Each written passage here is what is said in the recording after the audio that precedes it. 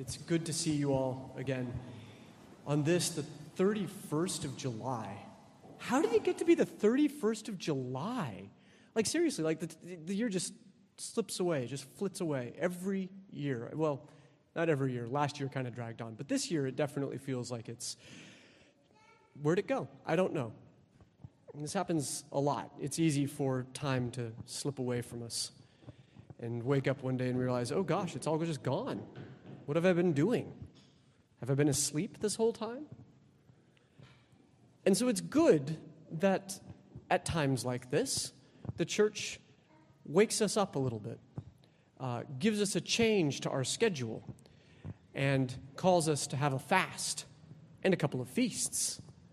So, of course, tomorrow starts the Dormition fast, which will culminate at the feast of the Dormition of the Mother of God, the falling asleep, the death of Mary, on the 15th. And in the meantime, midway through the fast, just about exactly halfway through, we get one of the richest feasts of the year, the Transfiguration of Christ. And so the church has given us this moment to be pulled out of the routine, to stop the slippage of time, and to do a little bit of the work that we need to be doing to become the sort of people that God wants us to be. And I want to reflect on how today calls us to preparation in the fast and to recognition in the feasts. So preparation. It's always a question. Why do we fast? Why do we do it? We have 4 major fasts per year, right? We have Great Lent, Christmas Lent, Dormition, and the Apostles' Fast. And then in between, we have Wednesdays and Fridays and periodic days like the 29th of August for John the Baptist, and all sorts of little moments punctuating the year where we change our diet, we change our routine. Why is it so gosh darned important to go vegan for Jesus from time to time? This is how I explain fasting to people who aren't Orthodox. They're like, what do you do? I was like, I'm vegan, but like for Jesus. And that seems to make sense to them. But then they're like, wait, you can have shrimp? I'm like, yeah, well, vegan, but not like really vegan. But why? Why does that matter? Why is it because meat's bad? Well, obviously not. Dairy's not bad. These are fine. So if we're not fasting because of some moral judgment on food, are we fasting for self-denial? I mean, that sounds pretty good. That sounds all ascetic-y. I'm denying myself. But if it were really just about self-denial, then, I mean, this is going to sound strange, but trust me, it will make sense in a moment. If it were purely about self-denial, it would be no different from anorexia. It's just about control at that point. Like, oh, I can deny myself. Look at me. I've got this. I've got control. No, it's not about that either. Now, we may need to deny ourselves. That may be very important, but why are we doing it? Well, I think Paul, the Apostle Paul, gives us an indication in the epistle today from Romans 15, when he says that we who are strong have an obligation to bear with those who are weak. And I'm going to come back to how funny that is for him to say in a moment, but why? Why do we do this? What are we trying to do? He says, we need to please each other, not ourselves. We need to welcome each other, not ourselves. This passage is about learning to give ourselves to others rather than to please ourselves or expect them to please us. And fasting helps us learn to do that. Because when we're fasting, when it comes to food at least, generally speaking, what we're not doing is pleasing ourselves. If I were pleasing myself, I would be eating a steak. But I'm not. I'm eating a peanut butter and jelly sandwich, which is not terribly pleasing. I don't hate it, but it's not great. And I begin to think at this moment, well, gosh, maybe the point wasn't for me just to extract as much pleasure as I could. Maybe the point was something else. And so fasting begins to teach us to look away from how we can get the most out of things and what else we might be doing instead. So, of course, along with the dietary change comes a call to greater prayer. And in the Dormition fast, we have this especially in the form of the Paraklesis service, the service which centers on the canon to the Mother of God, a canon of consolation and encouragement, which is what paraklesis means. It is a supplication or request that she console, heal, and help us. And so we begin to think differently when we fast. And this is what Paul wants us to get at, that this change to our lives is about teaching us really to start thinking about how we can not please ourselves, but please others. It's interesting, in fact, that this passage begins with him saying, we who are strong have an obligation to bear with the weak, because the passage just before this is read right before the beginning of Great Lent. Romans 14, the last part of Romans 14, where he says, well, we who are strong can eat whatever we like. We don't mind eating meat that's been sacrificed to idols because idols are nothing, so who cares? Have some meat. Oh, but your brother might actually have a problem with that, and your brother eats just vegetables. Now, your brother is weaker because he needs to eat vegetables, and his conscience is hurt if he eats meat. He's worried about it. So bear with him. And it's funny because we read that the day before we start eating just vegetables. Because what does that mean? Are we the stronger ones? No, we're the weaker ones. Of course we are. The moment you start thinking, I'm the stronger one, you're probably in a really bad place. The moment we start thinking, I'm the one that's got this, well, then we definitely don't got this. So we're actually the weaker ones, in some ways. Who knows, in some things, maybe you're the stronger one. Maybe there are things in areas in your life where you are sort of, in a sense, more advanced than your brother. So you're the stronger, so you bear with them. And others where you're weaker, and they bear with you. What Paul is calling us to, and what we need to learn through fasting, is mutuality. That if we're to bear with our brothers and sisters, we need them to bear with us too. That as we're learning to please them, they're also learning to please us. We're learning to take care of each other. And the fast helps us do that, if only through the medium of food. So it's not really about self-denial so much as learning not to worry about ourselves much at all, and learning instead to worry about everyone around us. But if we're serious about that, then we have to learn to worry about them whether or not they say thank you or are nice to us. And so Paul talks about endurance.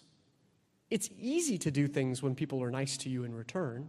That's no problem. But it takes endurance, it takes persistence to keep trying to please them even when it isn't being reciprocated, or it doesn't feel like it's being reciprocated, when the mutuality isn't perfect yet. And so he says, he calls on the God of encouragement and endurance. Because the God of encouragement and endurance first encourages and endures us. And I imagine we try his patience quite regularly. I know I do.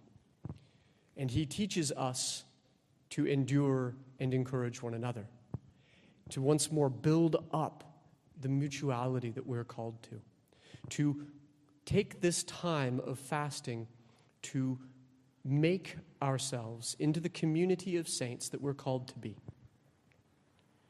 So it's not easy necessarily, but it is the work that we really have to be doing. And so it's so important that the church calls us out of our routine, which is easy to become kind of self-centered. Even in the kind of mundane daily life, it's easy just to think, all right, what do I need? What do I need? What do I need? And now we've got this moment to say, what do my brothers and sisters need?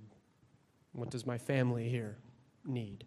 And I mean family in the Fast and the Furious sense, not like blood family, but like the family that is made through grace, which is really what the Fast and the Furious movies are about. We can talk about that another time. So as we're preparing through fasting for this, we have a model. And Paul tells us who the model is. The model is Christ. When he says, the reproaches of those who reproached you fell on me, which is, of course, a quote from the prophets, but he applies it to Christ. He's saying, this is what you're going to need to do. And we have an example in the gospel today of Christ doing exactly that. He heals these two blind men. And first, he tells them, don't tell anyone, and they immediately disobey him. So, so far, so good. It's like, I did this for you, and the first thing you do is, it's like having kids, right? It's like, all right, fine. And the next thing that happens is when they tell people about it, some people go, wow, I've never heard of such a thing happening in Israel. This is incredible. And others say, well, he's casting out demons by the prince of the demons. And it's like, seriously? Like, what a good thing he did. No. No love, no glory, no honor, just reproach. And so what does Christ do? Well, it tells us at the end of the gospel passage today. He didn't stop. He didn't apologize. He didn't rethink his strategy. He just went around healing people, casting out demons, teaching, and preaching. He kept doing what he was doing. He endured. And he endured the reproaches of those who couldn't understand what he was about. And that's the model that we have to have. That's the model that fasting teaches us, because fasting requires endurance. So as we endure in that, we learn to endure in giving ourselves to each other without expectation. That makes sense?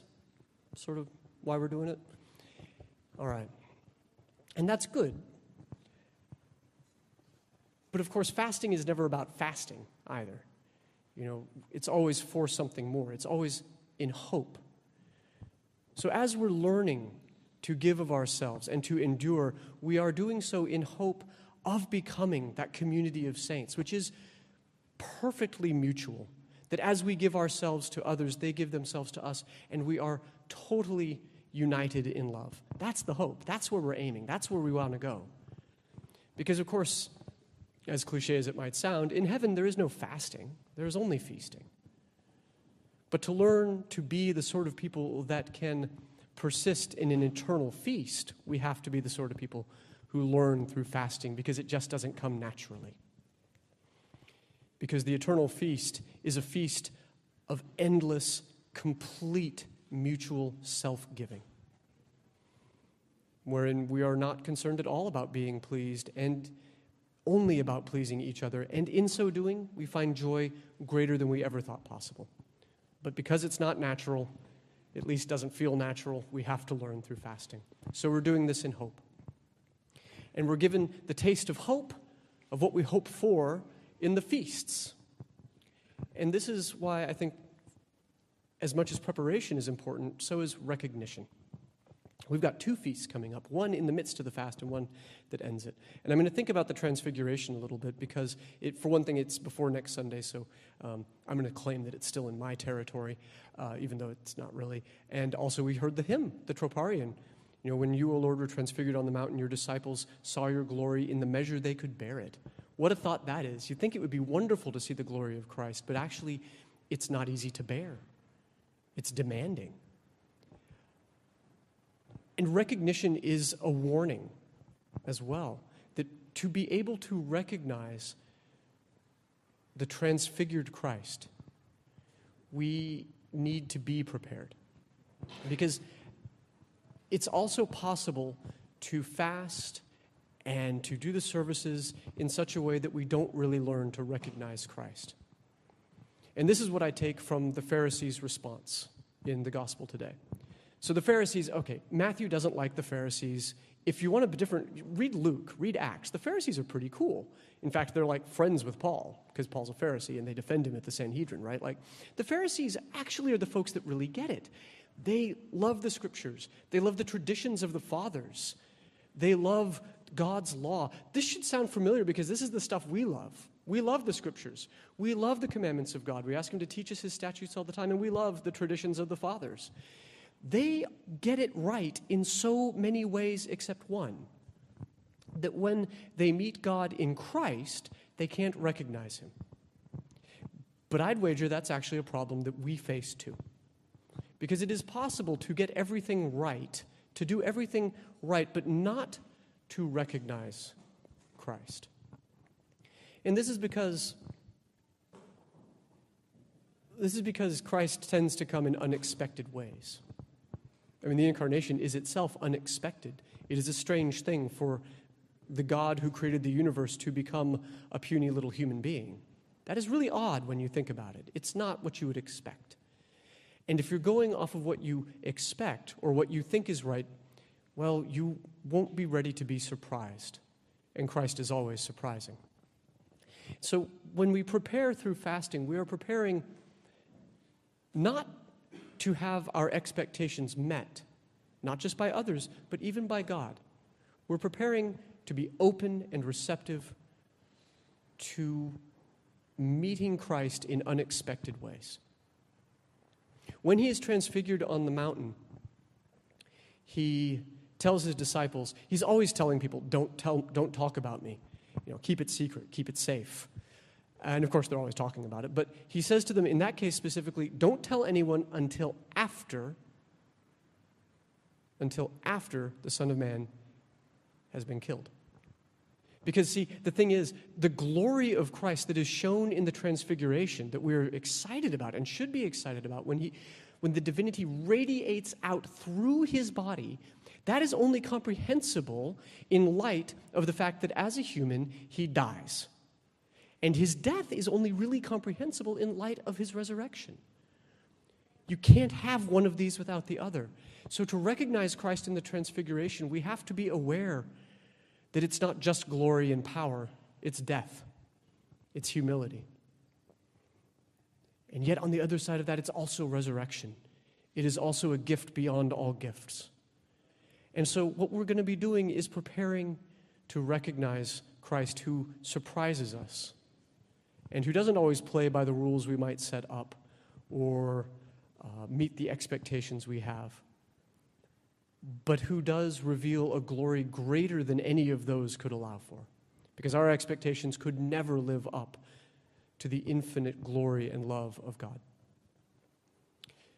So, I hope that in the next week and the week following, you have a good fast. And by a good fast, I mean a fast that helps you learn a little bit to take the focus off of me and put it on to those around us. That it's a fast that teaches us to love and welcome our brothers and sisters here and out there, just as Christ loved and welcomed us. That teaches us to endure and encourage each other, just as God endures and encourages us. That teaches us to recognize Christ, the transfigured Christ, who is the crucified Christ, who is the resurrected Christ, who is the brother or the sister, the neighbor that we are called to love, to please, to welcome, to endure and encourage. And if we can do that, then we'll be well on our way to becoming that community of saints that God has called us to be. In the name of the Father, and of the Son, and of the Holy Spirit. Rejoice, a life-giving cross, unconquerable trophy of a true faith, door to paradise, confirmation of the faithful rampart set about the church. Through thee the curses utterly destroyed, the power of death is swallowed up, and we are raised from earth to heaven, the invincible weapon, adversary of demons, glory of martyrs, true ornament of holy monks, haven of salvation, bestowing on the world great mercy.